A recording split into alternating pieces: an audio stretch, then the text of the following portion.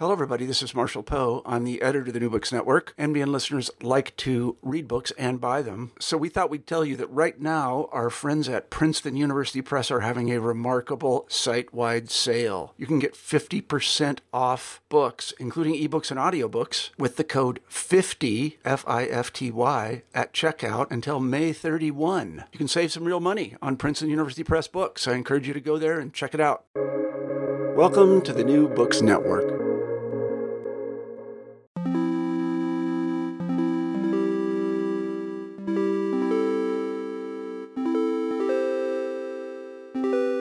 Hello and welcome to the New Books Network.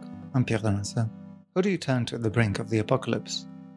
Who has the answers when the very foundations of contemporary Western societies, from their investment in capitalism to the boundless desire for growth, threaten the survival of civilization? What might help us to mitigate the financial, commercial, political, social and cultural collapse for which we may be heading? These are alarmist and alarming questions. But whether we think that the end is nigh, many of us would agree that things aren't exactly going very well out there. Narratives of decline are embraced by progressives and conservatives alike. Even the most politically disaffected communities could hardly deny that the striking levels of wealth inequality that characterize developed economies aren't putting a strain on social cohesion. If we believe the news, cultures have never been more polarized than today. Even the most progressive of social changes are evidence of the impending end to some. And at the extreme, groups like Extinction Rebellion promote the idea that the climate emergency threatens all life. The fear of extinction and collapse now drive geopolitics and social attitudes alike. Museums and Societal Collapse, a new book by Robert Janes, proposes an unlikely hero to counter this narrative. It is Robert's hope that the museum could become, in his word, a lifeboat. Museum, he argues, are the public shop fronts which can foster civic dialogue and promote a vision of society that may survive the Great Flood. This could be music to the ears of these institutions, many of which are grappling with a crisis of confidence. Many, however, already believe that they have the social and political mandate to solve climate change and to resolve political tensions. The climate activism narrative which Robert proposes as the future of museum, I think, is already the credo of many cultural institutions today. Contrary to Robert, I believe that this is detrimental to the role in the public sphere. To some surprise, however, I found that we agree on a prognosis for the museum's future. Not least for these reasons, I believe this conversation is worth having. I record this lengthy introduction partly to compensate for the tone of my conversation with Robert. If you've heard my interviews before, you'll know that I like to challenge my guest. As you will shortly hear, I found some common ground with Robert in his decline diagnosis, but I disagree strongly on the tactics of legitimation which museums deploy. I try to edit our nearly 2-hour conversation into a fair representation of Robert's proposals, which are meticulously researched and forcefully argued. Robert Janes is an independent scholar whose work draws on his many years' experience as a museum director. He is the editor emeritus of the Museum Management and Curatorship Journal, a visiting scholar at the School of Museum Studies at the University of Leicester, and he is the founder of the Coalition of Museums for Climate Justice. He is the author of multiple acclaimed books on the social role of the museum. As ever, you will find links to the items we discuss in the show notes.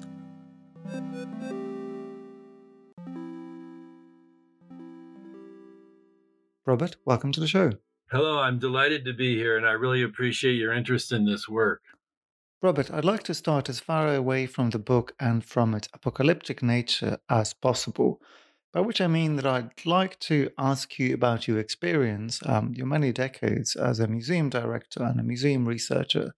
So I wanted to ask you for some anecdotes and some examples of the positive role that museums can play in societies that you have been involved in. I think this as a set of credentials will be incredibly useful to our thinking about these institutions as we go on.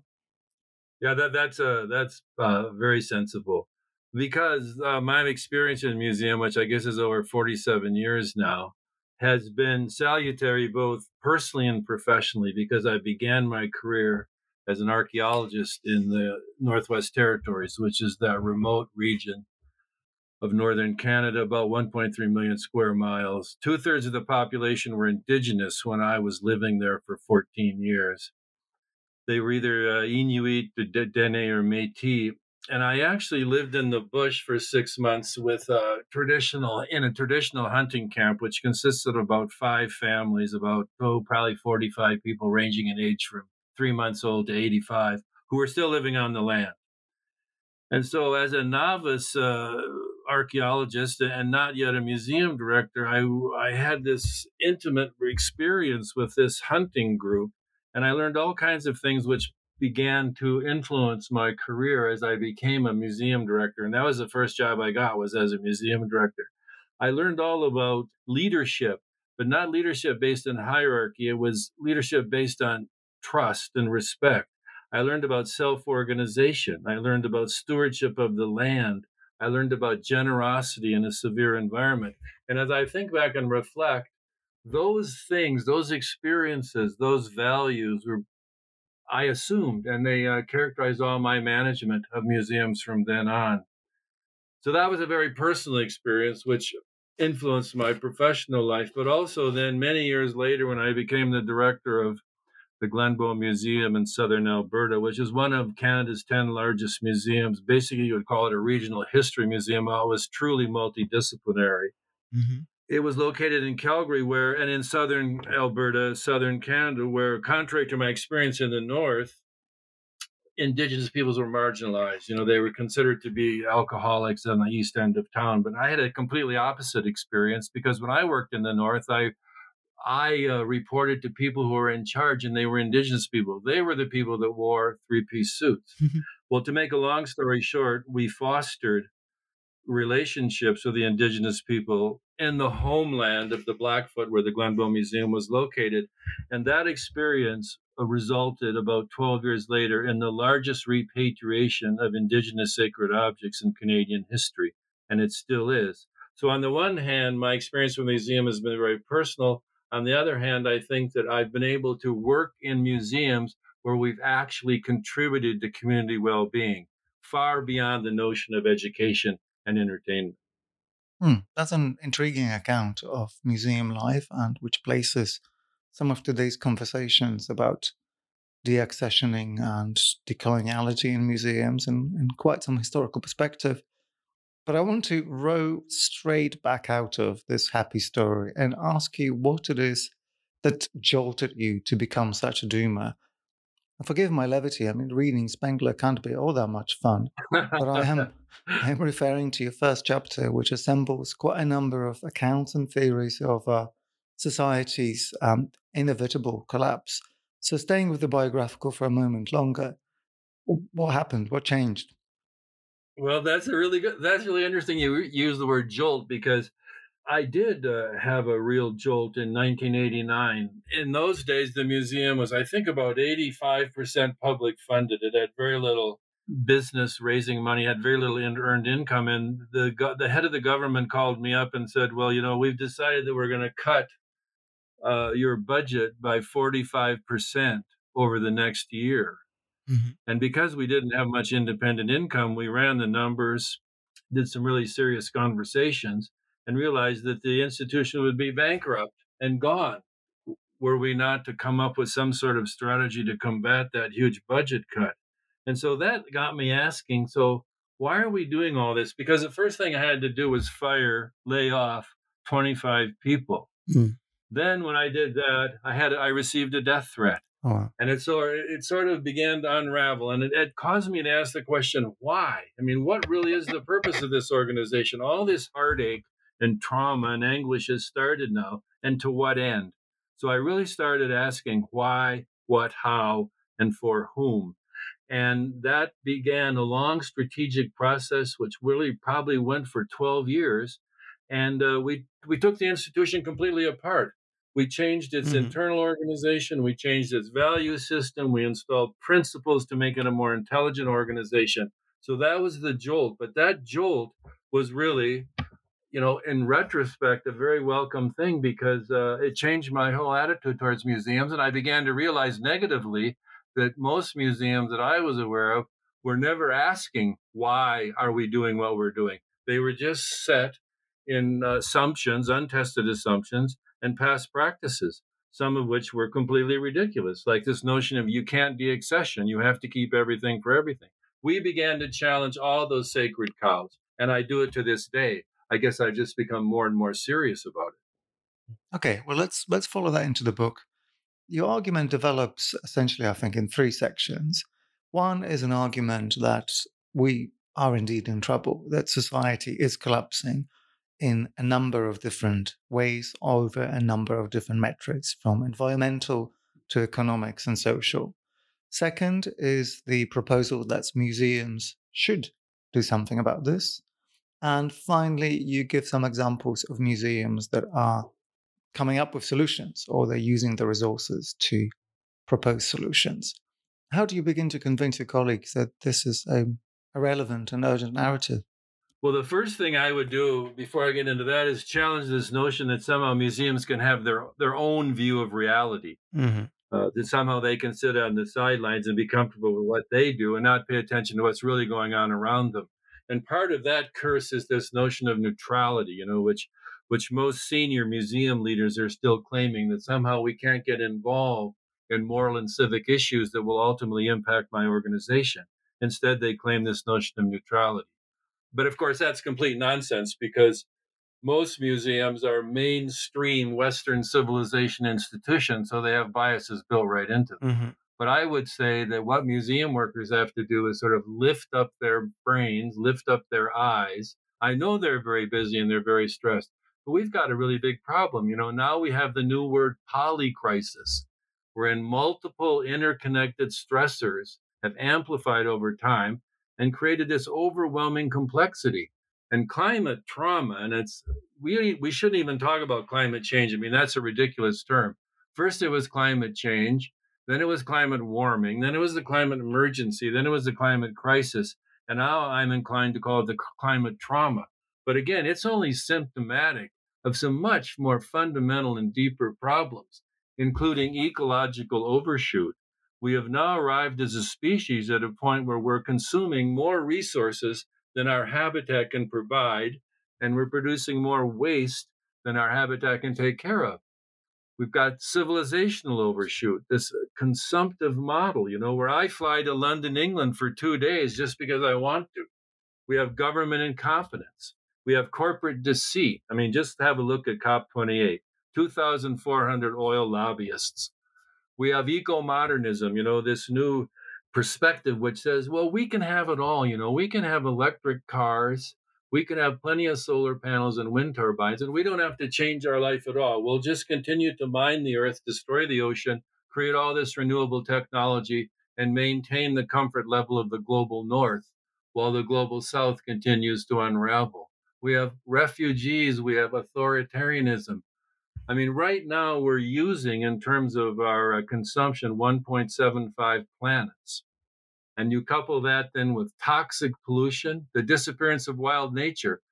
If you look at all the biomass now, the mammal biomass in the world, only 4% of it is still wild. The other 96% are human beings and domestic livestock.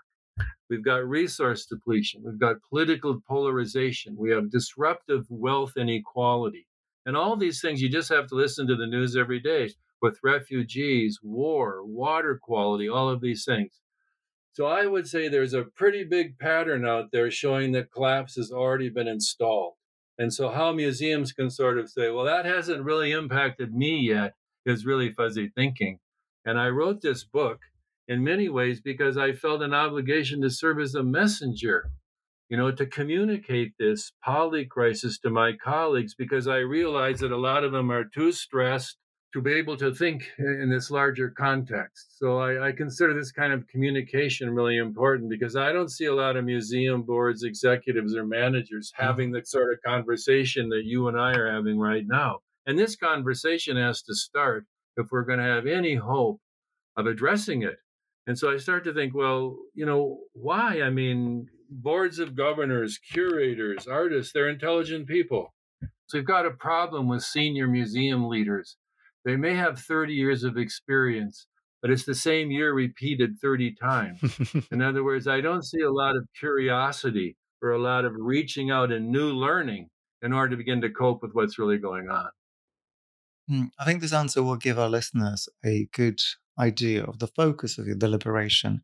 And indeed, the question of climate does really preoccupy a lot of the book. But staying with the general for a moment longer, every single one of the threats you describe does have the potential to end society as we know it or destabilize society significantly. So, if we're in agreement over that possibility, then the question for me becomes what it is that we can use to legitimate a set of responses. So, it shouldn't be difficult for us to agree at this stage that any one of the problems that you describe, whether it's inequality or whether it's geopolitics or indeed climate, solicits quite a gamut of responses: political, social, and individual and emotional. But what is the platform from which an institution like the museum could build something along the lines of a consensus or a proposal? Well, I think generally and simply, the arena is the individual, the family, and the community, because governments demonstrate every day their complete disregard and their incompetence about what is really going on and the hard decisions that are going to have to be made in order to cope with this new reality. I mean, I live in a small, beautiful mountain town in the Canadian Rockies, about 5 minutes from the Banff Park Gate. And I think Banff is quite famous around the world. Mm-hmm. And all the economic planners, all the politicians are committed to this 20th century model of growth, right? They're still thinking that 30 years from now, there's going to be egalitarian jet travel and people are going to be coming here from China and Brazil. I mean, the signs are already out that modern techno-industrial civilization is on its way out. There's not going to be enough oil and gas to do that. So to predicate the future of my beautiful town on international tourism is actually immoral in my view. So if I say individuals, families, and communities are the focus, then I go to the fact that there are 95,000 museums in the world. Some say there's like 110, but at least 95,000. And they're public storefronts. No other organization has that sort of welcoming feature. Universities, I mean, most people would never step on a university campus. They're far too complicated and alienating. Governments aren't doing anything about it. Corporations certainly aren't. So these 95,000 museums have the potential to begin this conversation, to actually help and assist their citizens, their individuals and families become more aware that our culture is changing, that this old model, the MTI, the techno-industrial, is no longer working. And we need a new narrative. We need a new narrative that goes beyond economic growth. And I'm firmly convinced that museums have the knowledge and the capability to begin that conversation at the most local level. And that's where all of this suffering, where all of this success, all of this grieving, all of this joy is going to play out, is in your neighborhood, in your town, in your city. And museums are instrumental, as a mechanism of the commons to begin this conversation. And not only begin the conversation, but to assist with it. I mean, just look at a collection as a seed bank, right? Museum collections are evidence of sustainable living practices that we've had for thousands of years. And we may have to go back to that as this industrial technology becomes more and more brittle. But nobody has really begun to explore the potential of museums within this threatening context that we now live in. And I'm hoping that this book will sort of at least send a message and get some people thinking that there are possibilities. There's causes for, I don't know if I want to use the word hope, but we certainly aren't helpless, and museums can really assist with that. I want to stick with the notion of the public arena for a moment longer. So I'm struck by your deployment of this concept of the individual, family, and community. It's kind of very conservative approach to where agency and power lies, and the relationship of that formation and a broader democratic principle. We would probably agree that Western societies have been running a bit of a democratic deficit of late. The turn to populism, for example, is a symptom of that. But there is also a tension inherent in trying to move from one scale to another in the case of climate, for example, the idea that we might be able to affect some kind of change entirely within the kind of local community sphere doesn't exactly marry up with the necessity also put forward by the same narrative of making global changes. And conversely, the individual, the family, and the community don't necessarily have the legitimacy to demand change at a kind of global scale. So, where do you think the museum situates itself in all of this? And which scale of politics does it serve? Well, if I may, Pierre, I'll ask you the question: why does not democratic legitimacy reside in the community on the most local level? Because maintaining democracy is all about individual responsibility and individual commitment, and that all unfolds on the community level in terms of really getting things done. It doesn't necessarily reside exclusively in Parliament or in Congress. Mm-hmm. I mean, democracy hits the road with individuals, families, and communities. And I see museums as a catalyst in fostering that. I mean, most museums are grounded in their communities, at least smaller ones are, and they're expressions of locality. Museums, they bear witness, they assemble evidence and knowledge, and they make things known. They're skilled at making learning accessible. They serve often as a bridge between nature and culture. They make learning fun and accessible. And again, they're public storefronts. People are comfortable going in there. So I see museums as a sort of not only a catalyst, but actually a host to enact these democratic principles so that the community can begin to adapt and protect itself from this polycrisis that's unfolding. I just don't think that we have to defer to some superior power to take care of us. We have to assume responsibility because it's clear that over the last, well, actually, climate change has been known about for over 100 years, first discovered by a Swedish scientist. The governments have done nothing. They're still enamored of the growth model, and the growth model is unequivocally killing the planet. To defer to a higher sort of democratic power hasn't gotten us anywhere. So I say that this reality has to begin to unfold on the most local level. Well, the way you phrased it sounds almost revolutionary, which is kind of a quaint thing to propose when we're talking about museums, probably the most conservative institutions that we could set about inventing. And I think that prompts a question of the history of the institution. At which point is it that the museum has failed to grasp this opportunity? So, whatever timeline we take in understanding the museum's role as the promoter of the democratic principle, what happens that stops museums from serving that function to the point that you believe they have been asleep at the wheel? Well, I mean that's a hard question because what would be the answer? I mean, are they sort of inherently conservative organizations? It makes me think of Neil Postman, the cultural critic, Hmm. who said that museums are mirrors of society. And as far as he was concerned, they should also be an argument with society. They should also deal with things that are difficult and unpleasant. But when you look at museums, I mean, there's some hope there because if you look at their evolution, like you referred to, they started out as these imperial collection closets that were very exclusive Hmm. and plundered the world. And then we had the public museum, which was to edify and educate the common person. And that lasted for a long time. And now we have the museum as mall, right? They're basically have become Hmm. appendages of consumer society. They're more interested in what they're serving in their dining room and the junk that they sell in their shops than they are with values and purpose. And so now we're kind of dead ended at the museum as mall, which is the growth model. So we're at a watershed. It's time for change. We need a new narrative. And what better institution than a contemporary art gallery or a museum to start cobbling together that new narrative in conjunction with those people who are interested in the museum and who support it?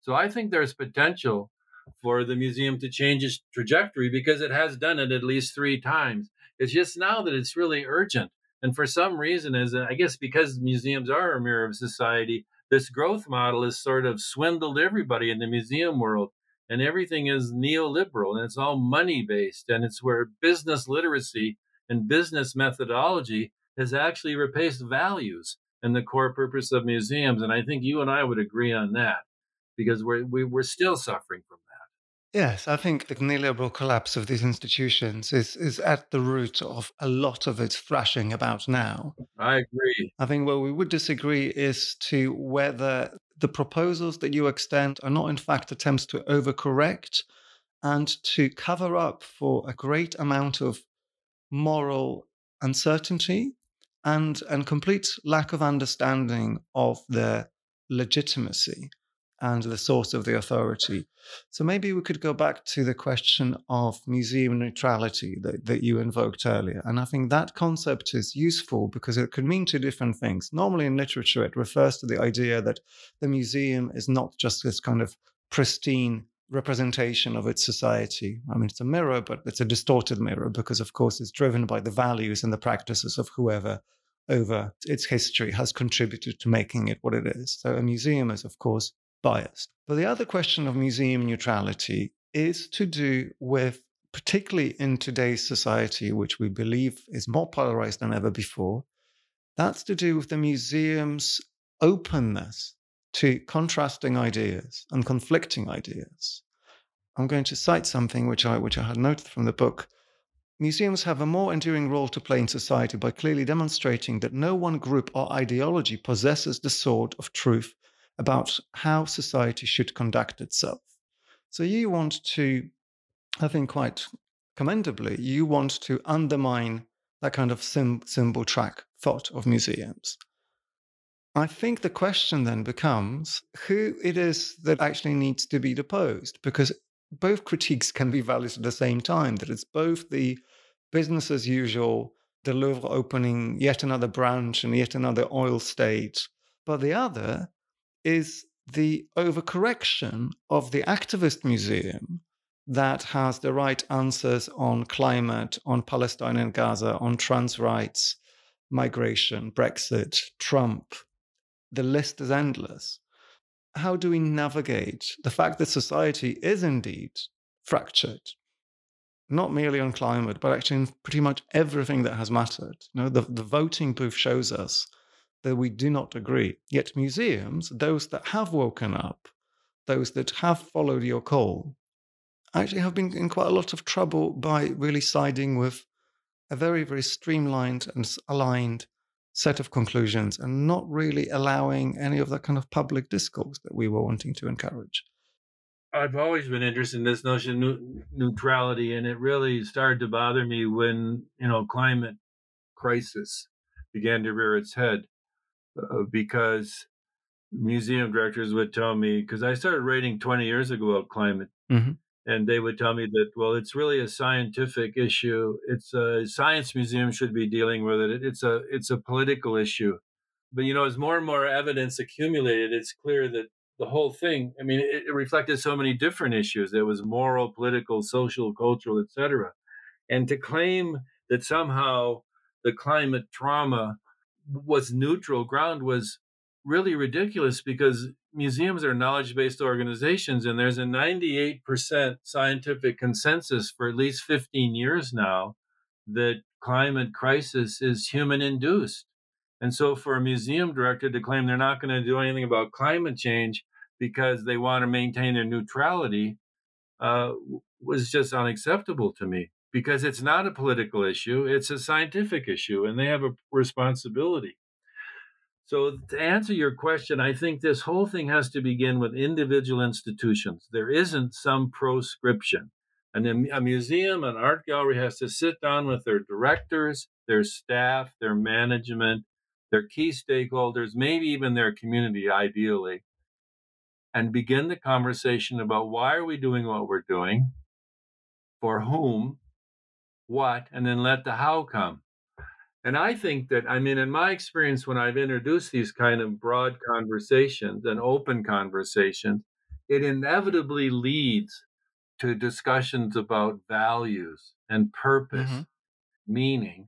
And now for some museums, it's leading to an advocacy policy where, in sympathy of what you're saying, they can't do everything. An advocacy policy allows them to sit down and decide what civic and moral issues are important to that museum, where can they add value, where can they assist, and then identify those, and then get on with that work, and not pretend to be everything to everyone, but decide which issues are most critical. And I think it's perfectly feasible to do that, and I've seen some museums do that. Well, I'm glad we agree that turning museums around does involve some trade-offs and decisions. And as much as one could make a joke of, say, the Museum of Coal Mining rewriting its mission to become a museum of climate activism, we could also consider the trade-offs involved in repurposing all sorts of other organizations towards the goal you have just outlined. Mm-hmm. So from my perspective as someone involved in contemporary art, the wholesale turn of contemporary art museums, as we just saw in the Museum COP that Tate hosted in October, that does result in removing the focus from all the other things that art is not only useful, but actually humanly necessary for. And another byproduct, which is also illustrated in this COP that I just referred to, is the fact that none of the conversations with communities on a local level are necessarily happening.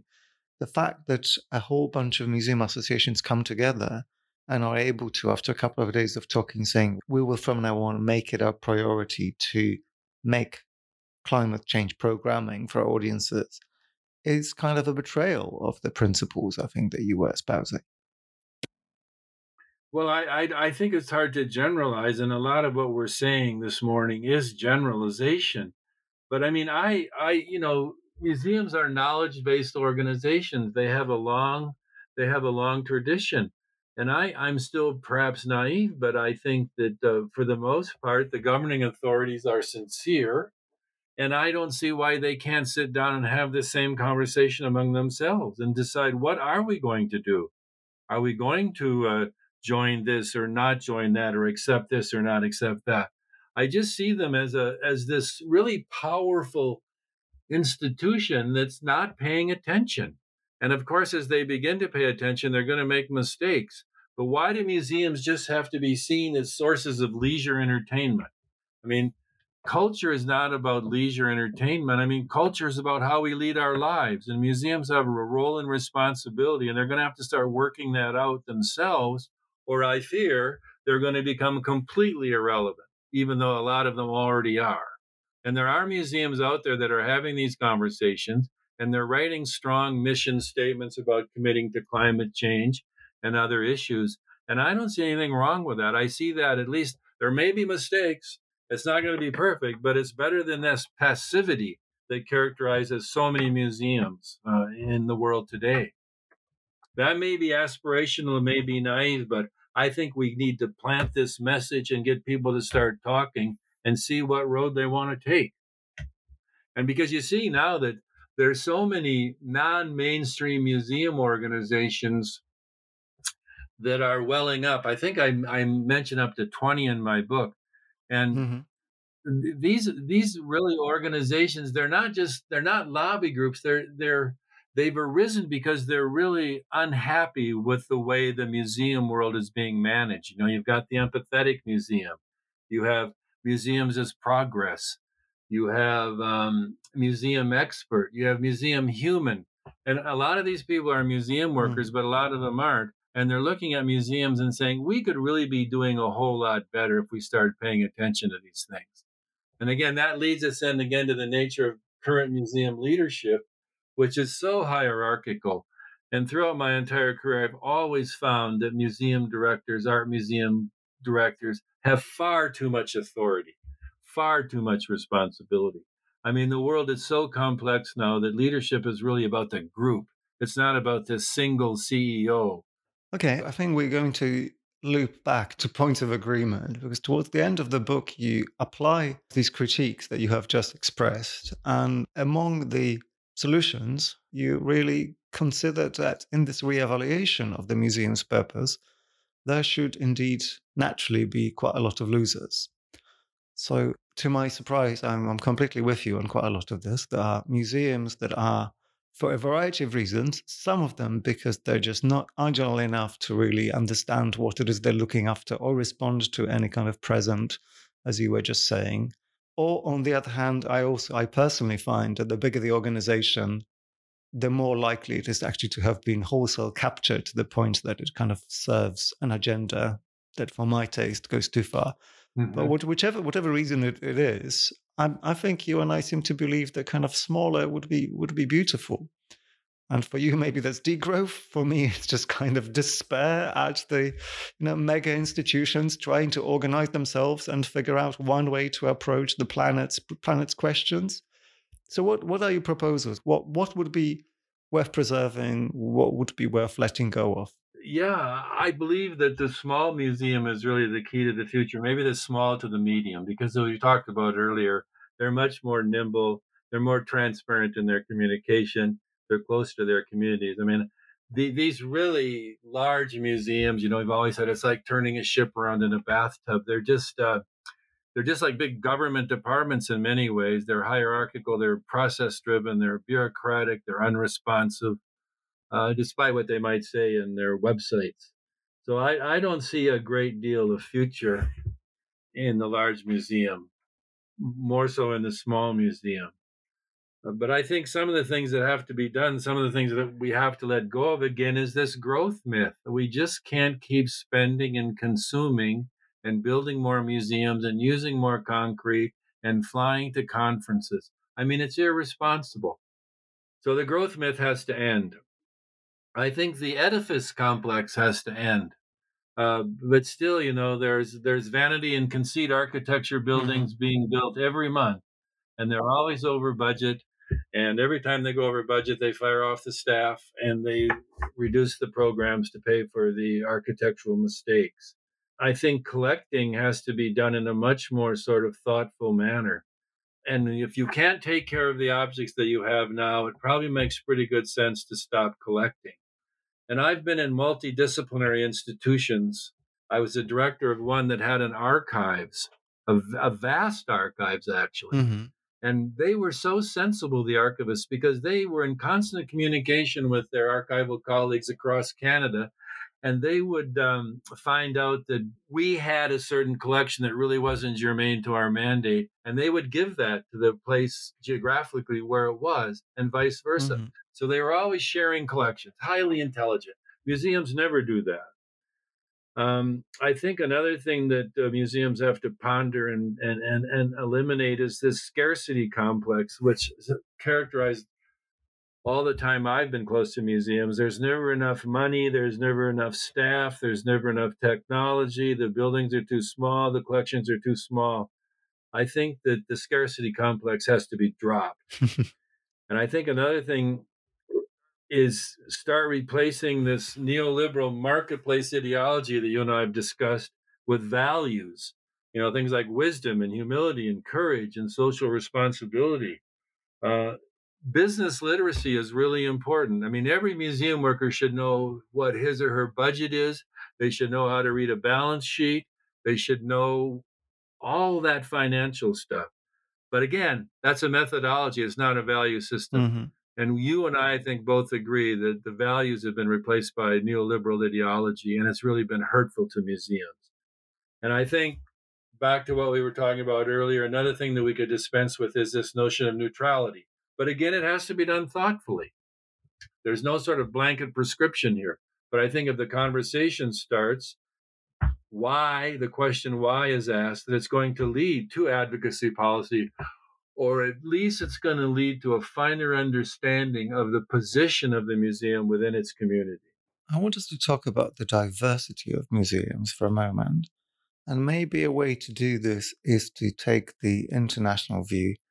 And I guess this will be a fair question, even though our conversation has so far been confined to the Western world.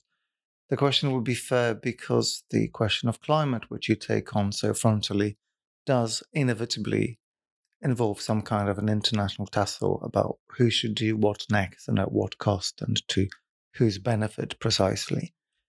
So I wonder whether this highlights the fact that different museums and their communities might end up having completely different sets of principles and sets of interests, whether this negotiation between the museum and its community does take place or not. And I think that leaves the question of what the museum is for really dependent on whose the museum is and where it is. So, what does a museum in China owe to its community? What does it owe to the state? What does it owe to the more likely than not still private funder? What does a museum in Indonesia that is being lined up for exploitation of its natural resources by the West and China? What does its museum have to say about that? Well, I wish I had more, on the ground international experience, but you alluded to China. I understand that the Chinese government, I don't know if the policy is still in effect, but it's very recent. They wanted a museum in every town of 100,000 people or more. And clearly, they're a propaganda tool for maintaining the integrity of the state's ideology. And I've been in contact with a Taiwanese colleague who's concerned with government interference in his exhibition program as a way of promoting the government. And this has not happened before. So he's wondering what they should be doing about that. I assisted with the removal of the staff of the Memory Museum in Kabul when the Taliban took over. The Memory Museum consisted of memory boxes of people who had been killed, tortured, or otherwise abused by the Taliban, along with archival documents, which would become very important in terms of human rights investigations about the Taliban's crimes. The Taliban came to the museum and said, "We're going to destroy the museum and kill all of you." We got the whole museum staff out. Took about a year and a half. They had to escape to Pakistan and hide out till they could get to Canada. They're here now. So just think of their museum agenda compared to mine, or yours. The sort of forces of evil that they're confronting. That's, I guess, just sort of a capsule look at some of my recent international museum experience. But I think about ICOM, and I don't know if you're familiar with ICOM, but it's the International Council of Museums. I think it has 40,000 members. It's huge. I mean, it's the biggest professional organization for museums in the world. But you bring up an interesting point, because over the last 2 years, they thought that they needed a new definition of museums. And they had this really torturous process. I mean, it was comprehensive and really good. But basically, it boiled down to people like me versus the more traditional people who want, collecting, preserving, and interpreting as the mandate, and me and others who thought that it needed to be more sort of contemporary and addressing what's really going on in the world. And the conservatives won. And I think the conservatives won because of what you said earlier. There are all these other museums that are fairly new in the rest of the world, and the ICOM is very international in composition. And I think that otherworldly perspective, I mean, that international, that global perspective, dictated that more conservative definition of museums. And that's a conundrum now, because this new definition of museums, which, most museums probably will adopt, has sustainability, the word, in there once, with no context and no meaning. It's just a throwaway word that means nothing. So that's definitely a problem. So I think that the museum that's conscientious about the future is going to have to ignore that renewed definition of the museum in the interest of becoming more progressive and contributing more to the well-being of their communities. I think that's perversely quite useful to achieving my goal, even though I completely understand your frustration with this. I did follow it as an ICOM member myself at them, and my view was actually that some of the proposals, which included turning the museum into an institution of care for the community, which is one of these agendas in the museum world. Let's make museums a replacement for failing healthcare systems. You're exaggerating a bit there, Pierre. For a comic effect, but also for a kind of a chilling effect. I think it would have been terrifying to extend the obligations of these institutions into areas of competence in which they have no experience and absolutely no resources. And you have said a couple of times in our conversations that museums are an institution of scientific learning and knowledge. Well, there are disciplines, there are limits to the competence of museums. They are, as you were saying, we can't be all things to all people. And quite often that kind of hubris, I think, starts already within the institutions. I don't think there needs to be sort of a preconceived notion of limitations. I mean, why can't museums, scan the environment, scan their resources, and decide what it would be appropriate for them to do? And if they might need assistance, they could reach out for it. I mean, that's another problem. Museums, they're so insular and everything has to be perfect. Well, they could be a bit more vulnerable and admit that they don't really know about this and seek assistance in the form of sort of multidisciplinary collaboration. But that's not on the agenda for most museums. They're the authority. They have the answer. They'll take care of things. Mm. And the other point I want to make is that this discussion we had may have been, adequate 15 years ago. But as I pointed out in the Poly crisis, the rules underpinning our existence have completely changed now. We have never been in this position before as a civilization. We have in terms of wars and things like that, but not in terms of what we've done to the environment, what we've done to the oceans, what we're doing to all these complex ecosystems. This is a whole new agenda, and I think we need a whole new set of references to start to guide our work. In other words, the past is no longer the guide to the future. Well, I'll take responsibility for a couple of days of this 15 years, Robert, not necessarily for all of them. No. But I've quizzed you about the democratic principle and I've quizzed you about the technical just now. So I wonder whether you indulge me in thinking about the moral. So there are plenty of questions that museums take on as a matter of activism, and I've already intimated that I think they are quite easily swayed by activist groups. Questions like Brexit, questions like the support of the disdain for Donald Trump. And these are just selected examples. But there are plenty of instances of museum workers in the UK coming under quite severe strain, including losing their jobs simply for exercising their democratic right to vote in an election in a particular way. So censorship is now a kind of design feature of the museum. And I appreciate that I'm taking this quite far, this boat. So as a throw remark, I'll offer the question of Israel and Palestine, which has recently seen museums completely lose their rudder. And I would possibly say for the right reasons and for the best. But my question then to you is, how do we navigate the need for urgent action that museums are quite happy to participate in under circumstances which are highly contested on moral grounds? I don't know the scale of this that's bothering you so much. I mean, I would consider that this moral rectitude problem is sort of a minority dimension compared to the good that's really being done. And I don't know whether you looked at the book that I did with Richard Sandel on museum activism, but a lot of that stuff is just about making communities better and helping communities get better and helping with the well-being of communities. It's not about moral rectitude. It's assisting where assistance is required with memory museums and all sorts of things. Yeah. So let's take an example there. The thing that does come through the book, you nail your colors to the mast as someone who's in favor of degrowth. Should you be running a museum that is proposing to its community that degrowth is the option?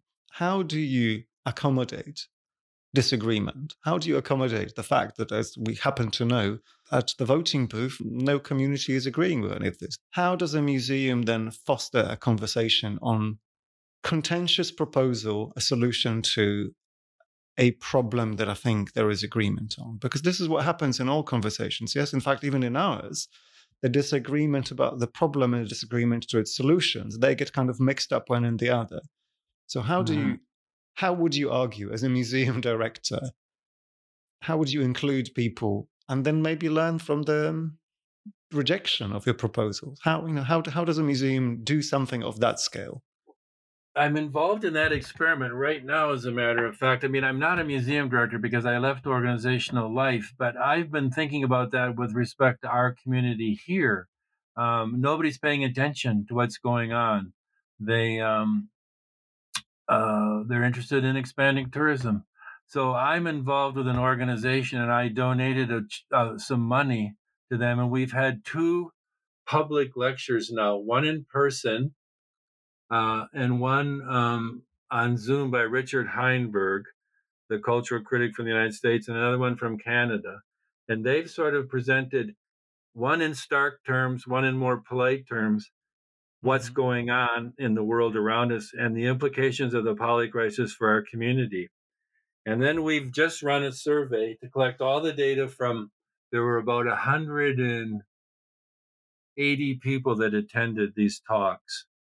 And we've got the survey data now, and it appears there's enough interest in our community that we're going to organize a bunch of workshops, face-to-face workshops, with the concerns and issues that the attendees presented in the survey, and start a series of community conversations to see where will this lead. And as you pointed out, we may find out that people don't care.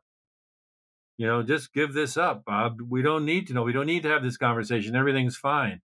But I'm sensing in our community that there are a lot of people out there that want more answers. They want more assurances. They want more direction on what they can do to begin to prepare. And I see the museum as a catalyst in doing that. But the museum we have in our town is asleep at the wheel. So I did it without them. Wouldn't you know it? The museum isn't always right. But at the risk of ending our conversation on a high note, I wanted to ask you for some examples of institutions and museum practices that are doing what you believe they should be doing quite well. I think the Australian Museum is a poster child for challenging climate change, and its consequences. Particularly a curator there, Jennifer Newell. It's a national museum, so it's multidisciplinary with collections in a lot of diverse areas, really strong Indigenous collections, and a scientific component to it. And you just have to look at their mission statement about it, which states their responsibility and our responsibility as citizens to confront the climate crisis in a number of different ways. And they present programs and resources and publications about this. They've made a serious commitment to it. So has the Minnesota Science Museum. The Phipps Conservatory, Phipps, Phipps Conservatory, is another sort of poster child for this kind of consciousness. It's the conservatory, but rather than conserving our objects, they conserve plants. And that's in Pittsburgh, Pennsylvania. And then there are just a lot of good mid-sized museums, around the country that are trying to cut down on their energy consumption. They're starting community conversations. But most of them, have selected certain areas to work in, like climate change. They're not dealing with all these civic and moral issues. There's the Homelessness Museum in your country. And another really good one that's really coming into the fore is The Horniman, directed by Nick Merriman, I think, whose wife is the head of the Tate, right? Indeed. And let's not use this as proof of my theory that all these things are orchestrated by activist groups. Well, either way, Robert, thank you so much for your time and for the conversation. Well, thank you very much, Pierre. It's been a real pleasure.